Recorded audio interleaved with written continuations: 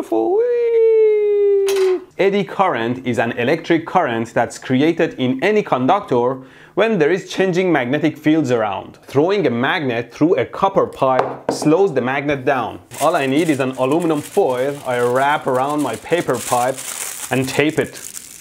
Now my magnet drops through air at this rate and through the pipe, the exact same rate.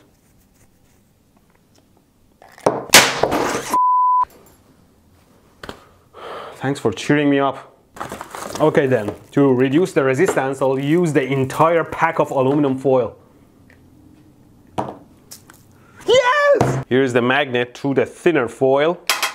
Dang, just drops. And here is a similar magnet through a thicker one.